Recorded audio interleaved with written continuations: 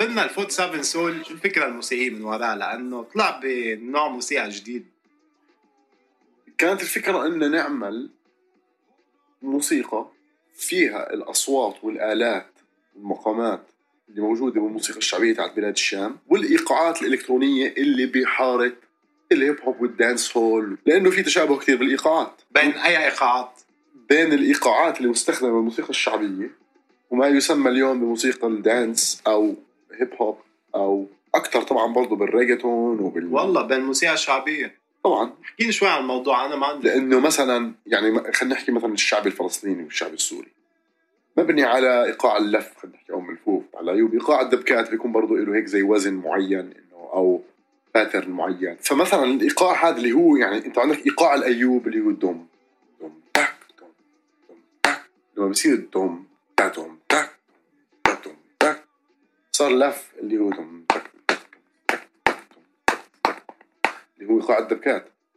فإنه هاي الشغلة حسيناها إحنا زي جسر بيسمح لأنك تنقل هذا الجو وهذا الجو مع بعض، فبيصيروا موجودين بالمكانين. بيقدر ابن فلسطين أو ابن سوريا اللي بيسمع إلكترونيك وبيسمع برضو شعبي يكون عم أو بيسمع غراء whatever، يعني نوع الإنتاج.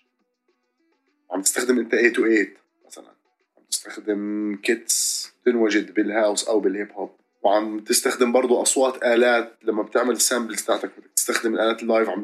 مش عم بتكون عشوائي إنه كل مرة بتختار بركشن معين، لا هو دايما طبل ودربكة الأشياء اللي موجودة بالشعبي. فإنه خلص هيك صار عندك elements. إذا عندك هاي الشغلات عندك جانر. على فكرة على سبوتيفاي لما بتروح كارتست تختار جانرز الأشياء تاعتك بتلاقي شامستيب فيه. صارت جانرا يعني. صارت جانرا. طلع تجارب من بعدها عم تواكب هيدا الشيء يعني. في أشياء شبيهة وفي شبيهة وفي ناس برضو استخدمت الاسم إنه هذا شامستيب. يعني عندك مثلا زنوبي أول ما طلعوا في دب كارفان عنده ألبوم حارة الشامستيب، وبالنهاية مش مهم. ما هو برضو أنت يعني أنت بتكوين فكرة إنه هاي الإليمنت نقدر نعطيها هذا الاسم وكيف أنت بتلعبها صح. فهو يعني زي ما تحكي بالسب جانرز هذا الإشي موجود في الموسيقى. مجموعة من الناس، مجموعات فنانين كانوا مهتمين بأنهم يعملوا زي هيك تك ثقافي لنوع صوت بلحظة معينة مرتبط بثقافة معينة، لأنه بخدم. فهمت علي؟ يعني بخدم كريفرنس على الأقل. ممكن واحد يقول لك لا مش سميه طب هذا الاسم ما سألتوني وهيك. احنا بنحكيش انه كل تجربة هذا النوع، احنا عم نقول انه بدنا نحط موسيقتنا نعطيها هذا الاسم، لانه بهذاك الوقت ما كانتش موجودة الفكرة تاعت انك تستخدم تنوع بالايقاعات هدول وتحط مثلا انه تثبت شوي مثلا ايش رح نسميه ايقاع الشامستيب مثلا، انه بتلعب اللف وبعدين بتلعبه هاف تايم علي، فانه بيعمل زي دروب معين موجود بتحسه بالهاوس او بالتراب، انه بين التك تك تك تك تك تك تك تك تك تك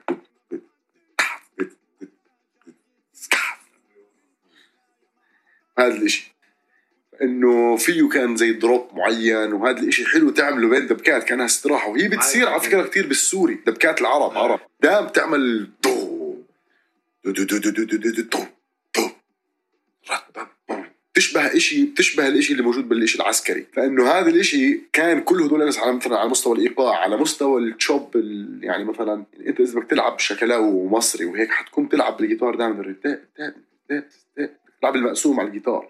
احنا كنا متاكدين دائما عم نلعب اللف على الجيتار عشان دائما الريذم يكون بهذاك المكان موجود. مجرد ما انت بتثبت ودائما تلعب بالبيس اللي بالدبكات اللي هو ما بيغير نوتات كتير، لانه طبعا في ربع بدوش نفضله في البوم تقدرش تعمل كتير فيه، بس بأماكن معينة تقدر تلمس نوتات معينة. فهذا الليميتيشن الموجود في البيس بيخلي الفيل دبكي. انت هون بهاي المنطقة صرت خلص انه يعني هذا المكان التكنيكال تاع الاشي. هو مش اشي صعب، يعني مش انه والله انا مثلا عم بقول لك سر الريسبي الى حد ما عم بقوله، بس ما هو يعني انه اي واحد بحلل في موضوع بدري يعني اللي هيك شغلته بيقدر يفهم ليش سميناه هذا الاشي هيك. لانه اذا بتحط التراكات بتلاقي انه هاي الاليمنتس موجودة فيهم. هي شغلة المتابعة انك تضلك مستمر انك تحط هاي الاليمنت. وهي طبعا ماخوذة من الدبكات، يعني بالنهاية الدبكات اللي باخر 20 و30 سنة كان فيها كيبوردات وتشوبات فيها جيتارات من الكيبورد. يعني هذا بدي اسالك يعني مين كان التأثير تبع 47 سول؟ يعني من وين استوحيتوا الفكرة؟ من اي نوع دبكات، اي نوع موسيقى؟ اكثر اشي الدبكات الفلسطينية والسورية، لانه كتير في اشياء مثلا يعني بتعرف برضو لما هيك التغييرات صارت بآخر 10 سنين واليوتيوب صرت تسمع أساليب غنى مختلفة.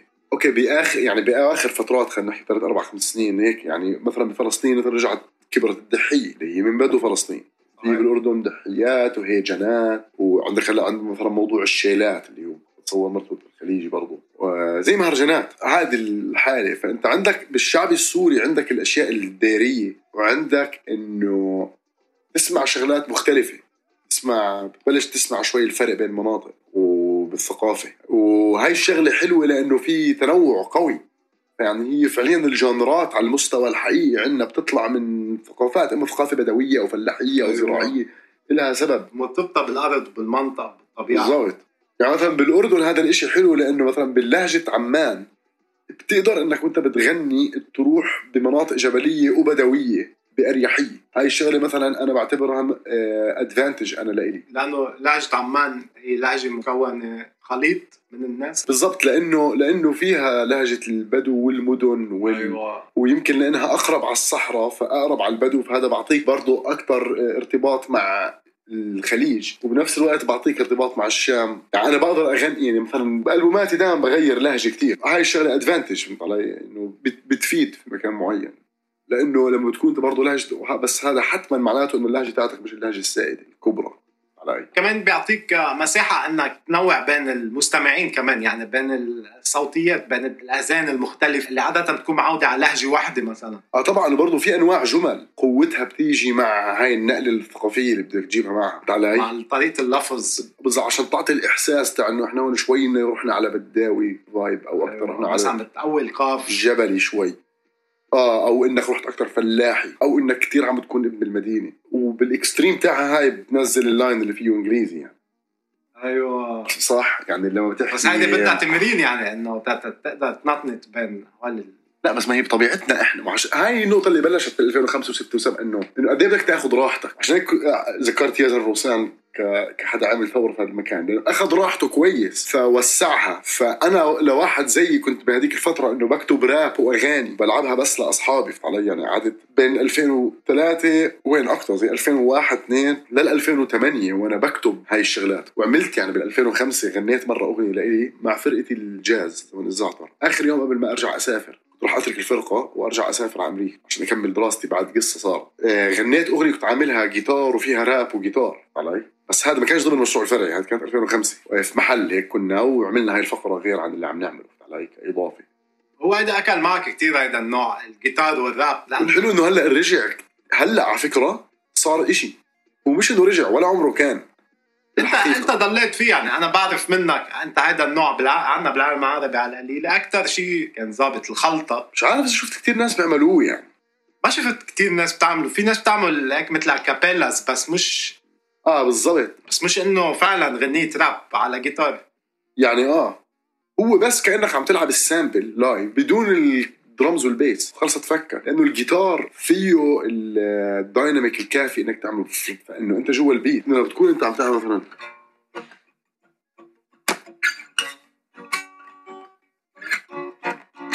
يعني هون إذا بدك تعمل، بس إذا ما بتعمل فاريشن تضلك في المكان، وهي كسنير يعني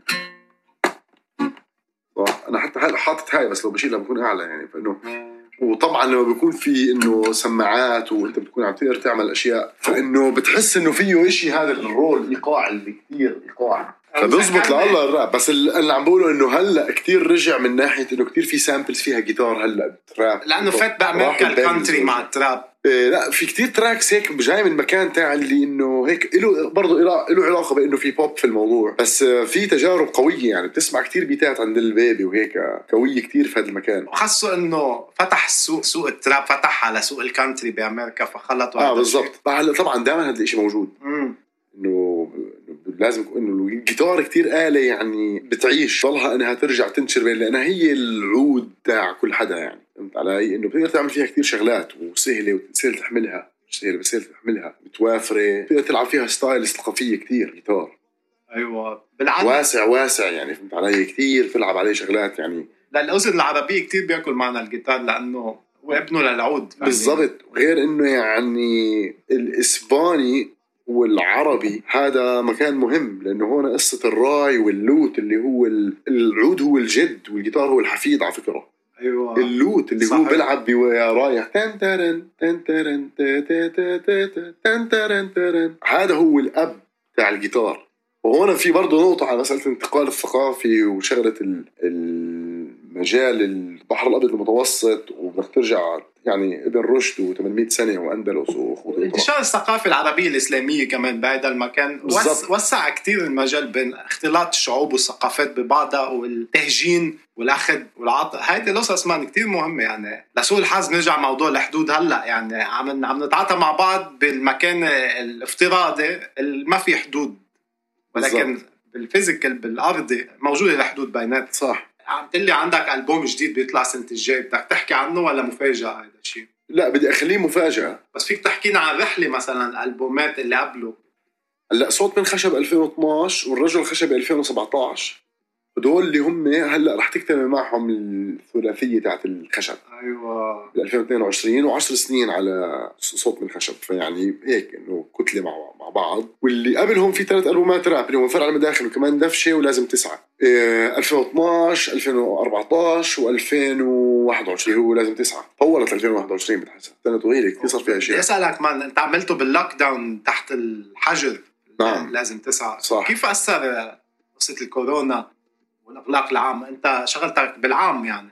كنت صراحة أكتر بخلص واعد أنا وبضيف عليه أكم من تراك، بس كان كمحتوى كاتبه ب 2019. كتبته هذا المحتوى كتير وأنا على طيارات وباصات بشمال أمريكا. كنت عم تعمله؟ كنا عم نعمل جولة 47 2019. أيوة. عملنا فيها زي 4 جولات بالسنة على أمريكا وكندا. رحنا أسبوعين بأول السنة وأسبوعين بالربيع وأسبوعين بآخر الصيف وأسبوعين بآخر السنة. كيف كان الجو بهداك الجزء من العالم يعني؟ كانت أول مرة بنروح كفوت 7، فكان فيها إنه كانت عظيمة صراحة. المدن الكبيرة خصوصا يعني كان في جمهور كبير وكانت كتير قوية، خصوصا لأنه إحنا مثلا رمزي تربى في أمريكا، أنا درست في أمريكا ولا درس بأمريكا، كلنا عنا ذكريات وأصحاب بمناطق مختلفة، فكل مكان يكون في شبكة معينة. طبعا بتخلاش القصة يعني. حمزة برضو كان قبلها عامل تور بأمريكا هو أوتوستراد بس غير هيك برضو عنده يعني كونكشن، يعني كل حد عنده كونكشن بأمريكا بنوع ما. حسيتوا حالكم غربة ولا لقيتوا إنه في ناس كنوا هنيك؟ لا كانت 100% في ناسنا يعني. كانت يقين إنه العرب مش بس معبين أوروبا وطبعا أمريكا، بس بننسى العرب كل مكان. هيك مهم إنه يعني هاي الشيء ذكرت مثلا آخر جولة ليلي قبل شهر بكندا عملت حفلتين وكان كتير الإقبال قوي. فما ننسى إنه في صدى الموسيقى اللي عملناها لساته وعم بكبر، فهاي هي اللحظة إنه نضلنا ندفش، مش اللحظة تاعت إنه ما هذا وهم اللي على الإنترنت اللي عم بيصير اللي شو إنه في خلاص إنه في جيل هلأ كل حدا بس بسمع هدول وهيك. لا ما تخربشوا. البديل بديله عم بكبر، والمين ستريم لحسن حظنا بنوع من التولز، مش على كل التولز، بنوع من المنصات ببلدان كتير مهمة صار هو راب. فشو بدك أحلى من هيك؟ بالعكس هاي فرصة تاع الباند البديل أصلا إنه يكون إنه هذا الجمهور مستعد يسمع أشياء جديدة ويغير وكذا. إحنا بلحظة كويسة بالعكس. ما هو طول عمره المين ستريم أكبر من الأشياء اللي بدك تعملها أنت التجريبية ومختلف. شو ما لأنه شو نسيت؟ إحنا اللي بنعمله مختلف، طول عمره مختلف ومميز، والناس بتقول إنه مميز وبيجوا يحضروه وبيحبوه، بس علينا نضلنا نعطيهم إياه ورح يضل يدخل أجيال بحبوا هاي المنطقة. صح؟ زي ما إحنا كلنا بنحب أشياء مختلفة وبنحب أشياء من المين ستريم ونروح نسمع الأغنية المين ستريم عشان نعرف ليه جابت الأدي. كنت أسألك كمان عن موضوع كورونا إغلاق العام. هذا الجو من البانيك اللي صار لنا بالبداية، بعدين رقنا شوي وهلأ عم نعيش بموجة جديدة. هذا الشيء بيأثر عليك الإنتاج الإبداعي تبعك؟ شوف مسألة إبداعية أنا بطلت أتبع عليها لأني عن جد بعرفش يعني. خلص المسألة إنه أنا جزء من حياتي إني أكتب هلا أغاني وهيك، صارت ممارسة يومية، ممارسة فيها من القشعرة والإلهام قد ما كان فيها قبل، مش بنفس المفاجأة بس يمكن تتغير اللحظات. يعني مثلا زمان لما أول ما بديت يعني أحاول أألف، كنت لما يطلع معي إشي يعني أكون كتير مكيف عليه وأرجع كل يوم ألعب هذه الأغنية وأضبط فيها، هي تكون هي مشروع حياتي لفترة طويلة. وأنا من النوع اللي بطول وبكتب فإنه بضلني وبضيف، بعدين بعد ب3 سنين تضاف كمان واحدة هذيك تكون لسه مش خالصة ولسه بترجع بتلعبها وهيك بتعيش معها كويس. هلأ بمرق بنفس هذا السايكل دائما، على الأقل 7 أشهر. نادرا ما يكون المشروع هلأ من جديد كتير جدا. بلشت لعبة جديدة يعني إني أحاول أغير الطريقة. إني أسمع الإشي أقول أوكي هي هاي النقل هذا الإشي اللي بدي إياه من الأغنية، طيب بدي أسيبها على جنب خلاص مش أعملها، وأقرر بيوم إنه هذا هو يومها، وروح أحاول أعطيها إشي. هاي الطريقة بس ما بنوع بالأساس إنه كنت تتفاجأ. هلأ أيام كتير بكتب الأغنية وبكون عارف إنه أنا هيك بدي إياها تكون، وما بكون كتير مستمتع وأنا عم بسويها.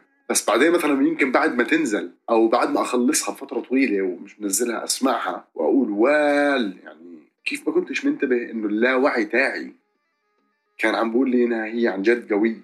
فعندي شوية ثقة أيام. هلأ صرت أرخي، ما صرت أدقق كتير، صرت أنسحب لورا وأقول خلص سويه كيف أنت هلأ حاسس بالراحة، لأنه أنت مش إنك مش مستمتع لأنه هي مش ممتعة، أنت مش كتير حاليا مستمتع وأنت عم تعمل الإشي لأنه بالك مشغول بأشياء تانية عم بتصير بالحياة. ولكن الطفل اللي جواتك لساته قاعد بلعب، تقلقش عليه، ما هو طفل أصلا، ما تحاول تعقلنه. فاهم علي؟ هاي النقطة كتير مهمة صراحة. بس ما بنصح أو يعني ما بشعر أو تجربتي كانت غير إني مش رح أقول هاي الشغلة لحد عم بكتب أول ألبوم أو تاني ألبوم. أكيد أحكي لواحد عم بكتب الألبوم السابع. أكيد فهمان وين أنت صرت بهذا المحل. وقصدي بالألبوم السابع يعني لما بتحكي مش بس إنه EP زدت بفترة، إنه قصدي إنه بدي يكون مرق سنين وبدك تكون لعبت بأماكن مختلفة وعرفت إنه في أنواع ناس مختلفة بتعاطوا على موسيقى مختلفة بحسب مكانهم برضو هم. ليش كل شيء يعني ثقافيا إحنا مفرقين دنيا العرب، والسوشيال ميديا اليوم نقدرش نحكي إنها بتفتح على بعض أشياء. هذه انتهت الأطروحة. إحنا هلا كثير الألجوريثم تارجتد. بالعكس زمان كنت تحكي إنه بدي أنزل كيبل عشان أشوف شو بيحضروا بأمريكا، هلا بتقدرش تقول بدي أعمل لوج إن كأني أنا بأمريكا وأنا من أمريكا عشان تشوف شو بيطلع لي. معك حق، يعني ما فينا ناخد قصة نتفليكس كمثال، إنه إذا أنت بنتفليكس هون تحضر اللي بس مخصص لهذا البلد. هلا عم بيحاولوا يعملوا هيك أكتر. بدك تنزل VPN مثلا تقدر تحضر نتفليكس ببلد تاني مثلا، شو أشياء تانية. بالضبط. وكيف مثلا هذا الخوارزمية هاي لطشتني إنه كنت بلبنان من فترة، فتحت نتفليكس طلع لي قصص هون ما بشوفها، ما فيك تشوف، ما بتلاقيها. كنت عم بحضر شيء ما قدرت كفيهم. يا إلها دخل بالريجنز. ما هي هاي إلها دخل بشغلات زي إنه كيف إنه شو المناسب مش مناسب. خاصة ماركتينج، خاصة شو بيبيع بهذا السوق شو ما بيبيع 100%. بس اللي هو بيصدمك أكتر إنه تنسى أنت إنه كيف العالم شايف. 100% أنت فاكر إنترنت مفتوحة ويا باوشيل، مثل ما كنا عم نحكي إنه فتحنا عباب بالإنترنت بس كانت الحدود مسكرة. هلا اليوم بال2022 آخر 2021 عم نحكي هلا إنه هوب الإنترنت مش مفتوحة مثل ما كنا مفكرين صحرا. بالضبط. هلا عم تصغر المساحة، فلتر بابل عم يصغر. بالضبط. لا هلا شوف في طرق يعني طبعا لا هي شوف تكنولوجي وايز وعلم وايز في طرق، هذا لازم يعني غالبا في فكرة دفينة هلا كتير جميلة ممكن تطلع بسبب هذا الاشي صح. لانه هي طلعت من اشياء زي هيك. اكيد الموضوع مش حتمي يعني بالضبط تغير كل وقت. بس مسألة انه دوغما التقدم هاي خلينا نسميها تجاوزا لازم نوعى عليها، عشان مش من مكان يلا نتحفظ ونقلبها قلق. لا عشان انه اوكي احنا فعليا تأثرنا متأثرين. بس يعني شوف هي مسألة انه العدل او عدمه هو مش السؤال، لانه العدل مش موجود على الارض. يعني هاي لازم نعرفها احنا. العدل الالهي غير عن معيارنا تاع العدل، فما نقدرش احنا نحكي انه لانه غرائز الانسان هاي المسألة وكيف الامور بتصفي. يعني الله بيعلم شو كنا حنسوي لو احنا هلا كنا قوة عظمى وما بنعرف كيف حنشوف حالنا. بس مش معناته انه مش لازم نتطور، بالعكس عندنا فرصة كويسة لانه احنا يعني هي تشاركية المسألة. فكان عندنا احنا كثير من العلوم البحتة الثقافة الغربية اجت وحولتها لأدوات، وهلأ في حاجة لروحانيات وإحنا عندنا نوع من ما عندناش ولا شوية روحانية كعرب. بس الفكرة إنه يمكن في مسألة الحوار الكتابي هذا مضطرين نخوضه. إذا منضلنا نفكر إنه هذا اسمه تطبيع رح نضلنا نوقع بالفخ. لازم نلاقي الأطروحة الجامعة ونرفض فيها الاحتلال ووجوده ونرجع للإنسان العربي حريته وكرامته وتحكمه بفرصه. مش حكاية أدواته لأنه ما عنده أدوات. تحكموا بثروته خيي. المواطن العربي عنده ثروات كتير بس مأخوذ منه، ما قادر يستفيد من الثروات اللي عنده. ما عندوش، عنده جزء كتير صغير من التكنولوجيا اللي بتحكم هاي في احتكار. لأنه إذا بتلاحظ عنا مثلا كل الاستثمار رأس المال اللي عنا كله مركز. أنا معك، بس رح نرجع على أطروحة شوية. ما بنصنع شيء. أنا قصدي ما عندناش حلول في النطاق الماركسي إطلاقا في هذا المكان. يعني إحنا مش حتى بحوار مع الرأسمالية، إحنا جواها مبلوعين بلعة لا يمكن الخروج منها إلا بقوة ناعمة جدا أخلاقية. فهون في صراع مش طبيعي يعني جدا جدا. أكيد هلأ نحن بخضمه مسألة إنه سقوط الغرب كقوة اقتصادية هذا جدا جدا جدا وارد، وإذا هذا تطبق وتسمى إنه استجابة لدعوات الجوامع اللي صارت بآخر 50 سنة، بنكون أكلنا فيلم كتير كبير. بتعرف إيش هو؟ إنه سقوط الغرب لا يعني نهوضنا، لأنه يمكن يكون نهوضنا هو السبيل الوحيد تاعه هو تعاون خليجي إسرائيلي كتير كبير، وهو إسلامي الطابع وإبراهيمي الجو، وانت صعيد قد ما بدك في بلاد الشام وفي مصر وبالمغرب العربي زي ما طول عمرك كن مشغول أمرك، تاخذ لك كمان 100 سنة. فياك شعوب بنلاقي خيار بيجاوب عن الأسئلة اللي موجودة على أرض فلسطين. نحن ما عنا شح بالإنتاج المعرفي، وما بعتقد عنا شح بالوسيلة والطريقة، ولكن نحن في هيمنة ضخمة على حياتك. يعني أنت كشاب ما عم يصير لك النمو الطبيعي تقدر تفكر ما بعد النمو بالركز والإنتاج والاتكال على النفس وهالقصص. عم توصل لمرحلة عم تنعطل، عم ترجع تبلش من الأول، عم تفرخ شوي، عم يرجع يندعس عليك، عم ترجع تبلش من الأول بيرجع يندعس عليك. نحن ما فينا نتقلل من كمية حذر الشباب. من قد مثلا من 10 سنين لهلا كم شاب عربي صار ميت من الخليج للمحيط؟ كم حرب صار عنا؟ طيب ما هيدا كله عم بيأثر يعني عن نمونا. من هيدا كله عم بيأثر عن نمونا. ما عم بيطلع عندك جيل بسبب. بس ما بعتقد إنه مسألة الموت جزء من الاقتصاد. صرت يعني موتك جزء من الهيمنة. عرفت كيف؟ لأنه مرتبط مباشرة بالهيمنة. طبعا ما في شك. يعني ما بدنا كذب على حالنا. النفط اللي موجود ببلادنا بالبلاد العربية واللي المهيمنة عليه مسيطر عليه، تسعير النفط بالدولار بيلعب بشكل ضخم على نمونا. يعني طالما هذا الشيء متم السيطرة عليه وفي قوة كبيرة بحاجة له تقدر تسيطر على السوق العالمي وتتحكم فيه ويكون عندها نفوذ. أنت بهالمعادلة كشاب عربي كجيل عربي عم يجرب ينهض يتعلم يصير عنده شوية ثبات تقدر يراكم عليه، ما عم توصل لهالمرحلة بالضبط. ما عم تقدر تراكم، عم تندعس، عم يفوت عليك حرب، عم تنطحن الدنيا، عم فوت ببعضنا. سبل النجاح بالعالم كلها مفتوحة إذا بتروح بالطريق الثاني. أيوة، لو إنه خلص إنك تتنازل. خلص استسلم لوضع. في العالم اللي بالنص اللي الأغلبية ضايعة فيه. هو برضو سؤال بضله إنه أنت طيب يعني إيش هو اللي مع التيار وعكسه. لما تكون أنت من مكان هو مش متفق على حدوده، هاي الإشكالية كتير ضغط. إن أنت بالنهاية يعني أنا مثلا أنا كمواطن أردني من أصل فلسطيني، إيش أهتم بإصلاح الأردن وتحرير فلسطين؟ كسؤال بسيط جدا جدا جدا وجودي والله وجودي أي واحد أركز. فهمت علي؟ ما عم بقول إنهم ضد بعض على فكرة. أنا بهذا السياق بغض النظر أنا عم بقول بلاش. خلينا ناخذ مثال تاني. أنت كشاب ليبي تهتم بالقضية العربية اللي هي أنت عارف طبعا على افتراض إنك قادر تفهم تركيبة القوة في العالم والمنطقة يعني كأساس ومش إشي مخفي أصلاً، إنك تقول إنه بنهتم في مسألة فلسطين ولا الإصلاح بليبيا ولا الفهم الإسلامي السائد ولا الفهم الإسلامي كله كحرب باكيج بدك تصلح فيها مسألة تعامل الغرب. هي على فكرة هاي أنا اللي نفسي ألاقي لها اسم هاي اللحظة اللي هو شوف أنت متقدرش ترفض كل شيء من الغرب، ما بتقدر غير إنك تحاول تفهم أكتر ما يمكن منه الشيء المسيطر عشان بعدين تقدر تفكر بحل المشكلة.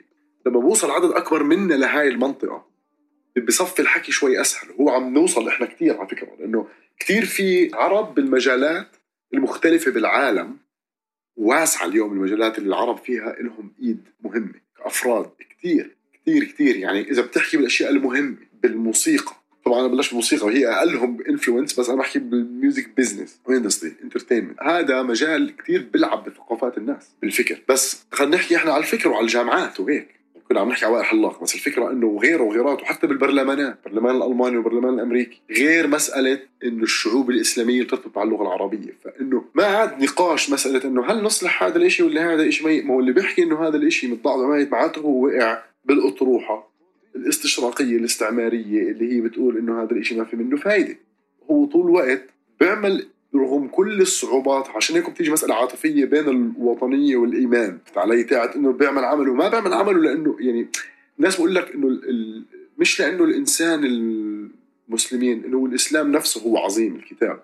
أنا أؤمن بهاي الشغلة عقائدية طبعا إنه بسبب عظم، بس إذا بدي أكون بحكي بسياسة واقعية هو طبعا إنه قوة هاي الثقافة فرجت إنه رغم كل الصعوبات في نوع من مستوى أخوة معينة موجود ولو ضل منه مكان بسيط، واهتمام حضاري. يعني إحنا بنفكر إنه كل حدا بالعالم بيفكر زينا، بس هو مش هيك. يعني هو الشاب العربي بيجيك مهتم بالإشي العالمي والحضاري لأنه بيجي من تاريخ إله دخل بهاي المسألة، فبده يعالج وعنده عم بواجه مشكلة يومية برضه على كل مستوى بواجهها. يعني هو وين ما تروح، يعني أنت تصير رئيس أكبر جامعة بالعالم حطب تساؤل كبير إنه ليش هيك عامل الإسلام؟ طب فيها أركون وألحان كلهم طبوا فيها، خبطوا فيها خبط إنه دقيقة شوية معلم، أنت بتدرس الإسلام مع قسم الدراسات الشرقية، والشرق يبدأ بأفغانستان. طب دقيقة شوي يعني حتى لو بتآمنش فيه، القصة بتحكي إبراهيم وموسى وعيسى ومحمد والشباب الطيبة، جاي تقول لي أنت أنك عم بتدرسه مع هذاك القسم؟ هون في انتحار علمي شوي. هلا طبعا إذا أنت بدك ترجع وبحملك جميلة طبعا معاه حق لحد ما، إنه إذا ترجع بالتاريخ وتقول طبعا هي التحيزات الدينية كانت مسيطرة، شو بده يدخلوا معاهم؟ أنت لهسه بتعتبر المسيحي كافر بالشارع بتحكيها which is not true. يعني أنت فاهم علي برضو، أنا عم بالغ عشان أفرجيك وجهة نظر الثاني. إنه هاي الجدلية اللي صايرة فيها شغل كتير يصير كتير، وضل أقول للصبح إنه إحنا ما كناش هيك هم يسووا فينا. بالدين إحنا متراجعين، بالدول إحنا ما كناش عنا أوبشن، إنه برضو ثقافيا بنختلف عن بعض كتير. العرب كتير متنوعين، وهذا جمال الموضوع إنه قوميتنا العربية هي مش متكلة على صنف معين من البشر. نحن اللي بيجمعنا هو الفكر واللغة والواصل الدم، لأنه نحن مش زوجين من بعضنا، يعني من محيط الخليج. تمام. بس أنا قصدي هذا راح يكون وهمي إذا فكرنا إنه في له أدفانتج. الأدفانتج تاعه already موجود على الإنترنت بتشوفه. هاي شغلة من الشغلات اللي جيلنا مثلا كيف عليها وقت الثورات وقت الموسيقى، إنه أوكي هدول بروحوا هون وبيسمعوهم هون، إن الشباب اللي بلبنان زي الشباب بعمان، زي الشباب اللي بالأردن زي الشباب اللي بسوريا، فإنه في ترابط. بس هذا غريب علينا، يعني قبل ما كان هيك كنا كل واحد يفكر حاله إنه إحنا بس هون نفكر هيك وبصفحي هناك. وقبل هيك كان إنه كلنا مثل بعض عايشين بهالأرض، ما كان فيها الوطنيات، بس كنا بعاد عن بعض. وطبعا كان في قبليات ونزاعات قديمة عبر التاريخ. أكيد. بمعنى إنه أنا تم الأردن تنقول من 120 سنة من 150 سنة، وأنا بلبنان إذا جيت نقلت على الأردن وكذا ما بعتبر حالي عم روح على بلد تاني، بعدني بنفس الأرض، بعدني بنفس النظام، بعد نفس النظام العائلي، العادات، التقاليد. بس كنا أقدم ناس ميلتينج بوت زي أمريكا، زي حارة الإيطاليا. نحن الميلتينج بوت الأصلي مان. بالضبط. والميلتينج بوت شو جوه؟ إنه ما بتكون الناس متعاهدة متكاتفة مع بعض، بيكون في قانون ممشي الأمور، إنه في الحب العام والأخلاق العامة، بس في استمرارية تاريخية للعلاقات الاجتماعية. هو هذا الفرق بالضبط اللي عندنا نحن، في هاي الاستمرارية التاريخية للعلاقات الاجتماعية بالتنوع الموجود 100%. فيا بتخلي كل الوطن العربي زي بلاد الشام بهاي العادة عشان تستوعب الفكرة، بس تقدرش تطبقها لأنها أكثر مساحة أصغر، أو بنقول إنه كلنا عرب، وهي مش صح، لأنها هي بس ما فيش فضل للغة العربية غير إنها بالقرآن على العرب من ناحية إنها جمعتهم لغة. هذا عم بقوله. أنا قصدي إنه يعني وهذا الناقل تاعها بتقدرش تفصلهم عن بعض. أكيد لا يمكن طبعا لأنها لغة، بس قصدي لو اللغة هاي ما أجت مع إشي زي الكتاب، كان كتير صعب تقنع واحد من أقصى الشرق لأقصى الغرب إنه أنت هذه لغتك، وبعد كل الحروب والمؤامرات على هذا الإشي برضه ضلوا عايش وبيكبر. فهي هاي النقطة يا بنشوف فيها نوع من عظمة معينة عشان نبدأ منها، ومش تقديسية. لا كنقطة عملية، لأنه إحنا ما بنخضع بالزمن اللي بده مقدسات، إحنا بنخضع بالزمن بده عقل، صح؟ وجايين بنهاية تجربة العقل قديش في طلعت بلاوي. زي خلينا نرجع على موضوع البوليتيكال كوركتنس، كيف عم بتهدم علاقات الناس ببعض. صارت الناس تخاف تحكي إنه إذا بده يطلع بالتيوب ويحكي إشي بالغلط يطلع له هذا، بصير إيش يطلع له هذا، عرفت كيف؟ وأنت جانب ثقافة فيها كتاب مثبت، أو هيك العقيدة على الأقل واسعة شمولية، وبتقول لك كل هذا الحكي مش بتقول لك قصدي هي نفس اللغة لساتها محكي، هي اللغة الموجودة إنه ما ماتت. فمش عم بقول لك تروح فإذا أنت بتعتبر إنه الإسلام عظيم، لازم تكون إنك أنت بتشوف إنه هاي الأشياء الواقعية فرص عظيمة وتعمل منها إشي، لأنه الأطروحة تاعت إنه كان عظيم وهذا أنت أعطاك إياها المستعمر بقالبها، لأنه حتى لو الكوتيشن مأخوذ عن ابن تيمية أو هوفر أو ابن رشد بغض النظر علي، أنت عم تاخذ، أنت تعرف جيدا كواحد بعيش بالزمن هذا احنا فيه إنه حتى قانون الدولة، حتى كل إشي الأساس الانفراستراكشر تاع أنت كيف التواليت كل إشي أجاك من الغرب، وهذا لا يعني إنه سيء ولكن يعني إنه أجا من منظور مختلف. فكل الأشياء بالمنظور المختلف تقبل على عيني وراسي، إلا الإشي اللي مفروض إنه هو بعبر عن علاقتك وعقدك الاجتماعي هذا الذاتي، يعني بين الاستهلاك المباشر للمادة وبين الاستهلاك الثقافي بالضبط. هاي المنطقة الثقافي والروحاني والمعنوي هاي يعني مش معقول تو اوت سورس برضه ابدا. هو هذا الشيء المخيف انه هلا عم يشغل انه على تو اوت سورس. بس كمان نرجع على موضوع الموسيقى. مرة سمعت كورنيل ويست عم بيقول انه الموسيقى هي المكان الروحاني اللي يتم الصراع عليه حاليا. معروف انه الموسيقى هي بتجذب الناس بشكل ابعد شوي من الوعي تبع الانسان، يعني صلة الانسان بالموسيقى اعمق من القشور، فبيتم التنافس عليه. وانت هلا عم تحكي عن تحرير الفكر وفتح النقاش العام وتوحيد الخطاب وهيك قصص، انه كيف هذا الشيء بيأثر، يعني كيف هذا الشيء بيأثر على الانتاج الموسيقي، او بتحس انه الموسيقى بشكل لا مباشر بدون ما انت تجرب تلعب دور؟ يعني صراحة موسيقى مش عارف، يعني اذا الواحد قدر يكتب اغنية بيكون فيها جملة بتلخص الفكرة تاعته ويكون الناس عن جد فهمتها ودخلت قلبهم، بيكون وكان لحن حلو مش مبتذل ويعني بتصير. بس أنا بحس إنه بتقدرش تحاول تلاحقها هاي اللحظة. هذا اللي كان قصدي، إنه قد بتحمل الموسيقى تحملها فكر وبدون ما تتنازل عن الموسيقى، عن التجربة الروحانية، عن التجربة الصوتية. يعني شوف صراحة إذا عم نحكي على مستوى الأغنية معناته الأغنية بده يكون لها هدف، ومن هذا المنطلق تصير تبرر كتير شغلات تانية صراحة. فهون بيعتمد على أنت إذا أنت، لأنه يعني في كذا معيار. هل أنت واحد بيغني وعم بيحاول يحافظ على عدد معين من الجمهور، فهمت علي؟ لأنه هو في الأغلبية إذا دخلنا بالبزنس هي هيك، ولا بدك أغنيك إنها تعيش وتستمر، والتنتين جود بزنس إذا كان مسألة الحقوق وهيك كلها طبعا مزبوط. بس طبعا هذه فيها نوع من السذاجة تحكي هيك، لأنه بالزمن اللي احنا فيه والتعتيم اللي احنا عم نشوفه من السوشيال ميديا ما بنعرف احنا شو ممكن يصير. إذا أنا معتمد على هدول المنصات، إذا بكرة بدهم يتغيروا شو بده يصير؟ يعني بدك تصحى الصبح وتكون إنه طب شو حيصير؟ هذا الشيء كتير خطر. هلا أنت عندك اللايف بيرفورمانس، الأداء تبعك والحفلات، هن وجودك على الأرض. ودائما بحاول أضلني مصحصح على التكنولوجيات الثانية، إنه بدها تصير شغلة إنك تعمل أنت يور أون. شو بعرفني؟ حضرنا هديك السنة عرض لك كان أونلاين لأنه ما قدرنا نروح. بالضبط. هاي تجربة كانت لك أول مرة مثلا، قال لي أول مرة بحضر. بالضبط، إنه دائما تضلك متبع إيش ممكن يصير. بس أقول هذه أجت مع موضوعات الكورونا وهيك قوية. بس أنا بفكر برضو بالمعنى تاع إنه بلكي لازم يصير نحكي مع الناس، نحكي على اليوتيوب صح. إنه بتصير هلا ممكن تبع بفخر، هلا بدك تقلب لها سوشيال إنفلونسر وهيك. بس إذا شو يعني بقلبها إنه إذا أنت بده ما يكون بيطلعني حسب شو المنتج الإعلام. بالضبط لأنه الناس جايين بدهم يسمعوا موسيقتك، فإذا تروح تستغل المنبر عشان إشي تاني هون بيكون فيها نوع من مش كثير على الإشي، ما بكون صادق. بالضبط. بس بالنهاية برضو أنت مش قاعد بتحط، يعني أنت موسيقي تقدر تعمل بدك إياه على الشانل تاعك على يوتيوب صح ولا لا؟ تقدر تعمل برنامج بلاي ليست، ما هو مش داعي تسمع موسيقى. فإنه بدك تستخدم إيش عندك يعني عشان إنك توصل أفكارك. بالنهاية هاي هي. حكينا فرعي 10 سنين لهلا، شو شايف الفرعي بالعشر سنين الجايين؟ كمان محتوى صراحة، لسه كمان كثير محتوى، لأنه هلا دخلنا في مرحلة تاعت اللي هذا هو اللي بنعمله، خلص البايلوت يعني علي. لأنه هلا بدك تبلش تعمل أغاني مختلفة بإنتاجات مختلفة. خليني وقفك واحكي لي على الغنية هون التجربة اللي بكرة بدها تطلع. هيدا لفت لي النظر يعني. هيدا جديد كان.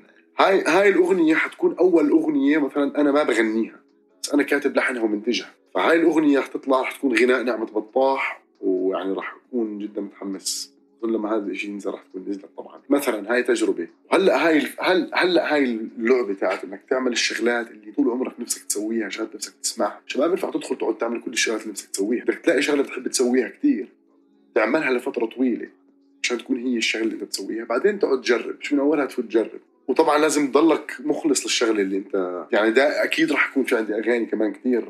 هلا انت تفرعت على كتابه وتلحين اغاني، هاي اول تجربه بتعملها لفنان او فنانه غيرك. بالضبط. طيب عظيم. في شيء حابب نتحدث عنه وحكيت فيه؟ يعني بدنا كمان راب عربي صراحه، بدنا بعد 100%. لسه بدنا بلاد الشام خصوصا. بدنا بلاد الشام غزارة بالإنتاج بالراب بعد. بالضبط، بدنا فترة غزارة. في كتير أنا عم شوف على السوشيال ميديا، يعني على انستغرام وهيك، بتشوف شباب وبنات صغار صراحة في تالنت لله. طبعا. بس أنا اللي بخاف منه إنه هيدا التالنت عم بتضيع بحماس اللحظة بدون العمل والتراكم وتثبيت. هو هلا دخلنا مرحلة إنه في كتار وراح نبلش نشوف الفلترة هلا.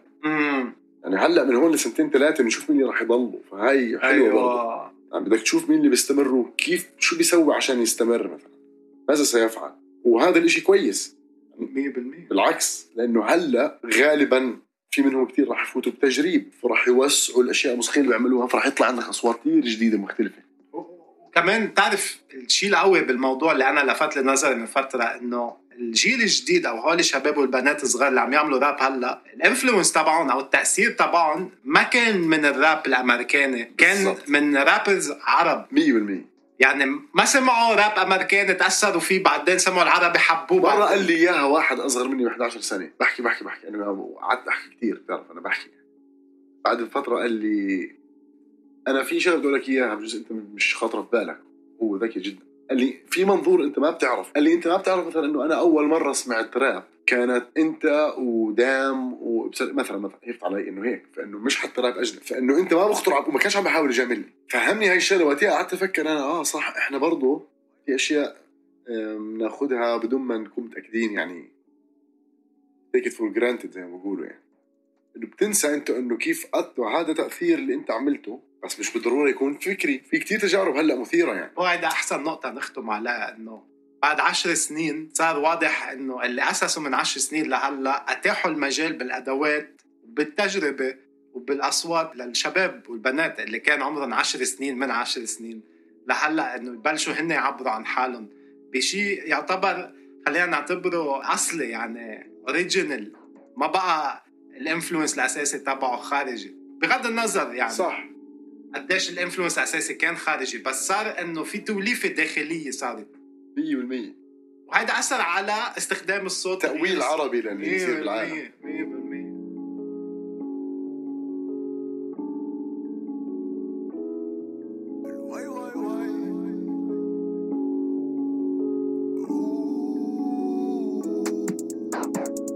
أشياء كتير تخطر في البال أنا بنسى أحكي لك، بنضل نلف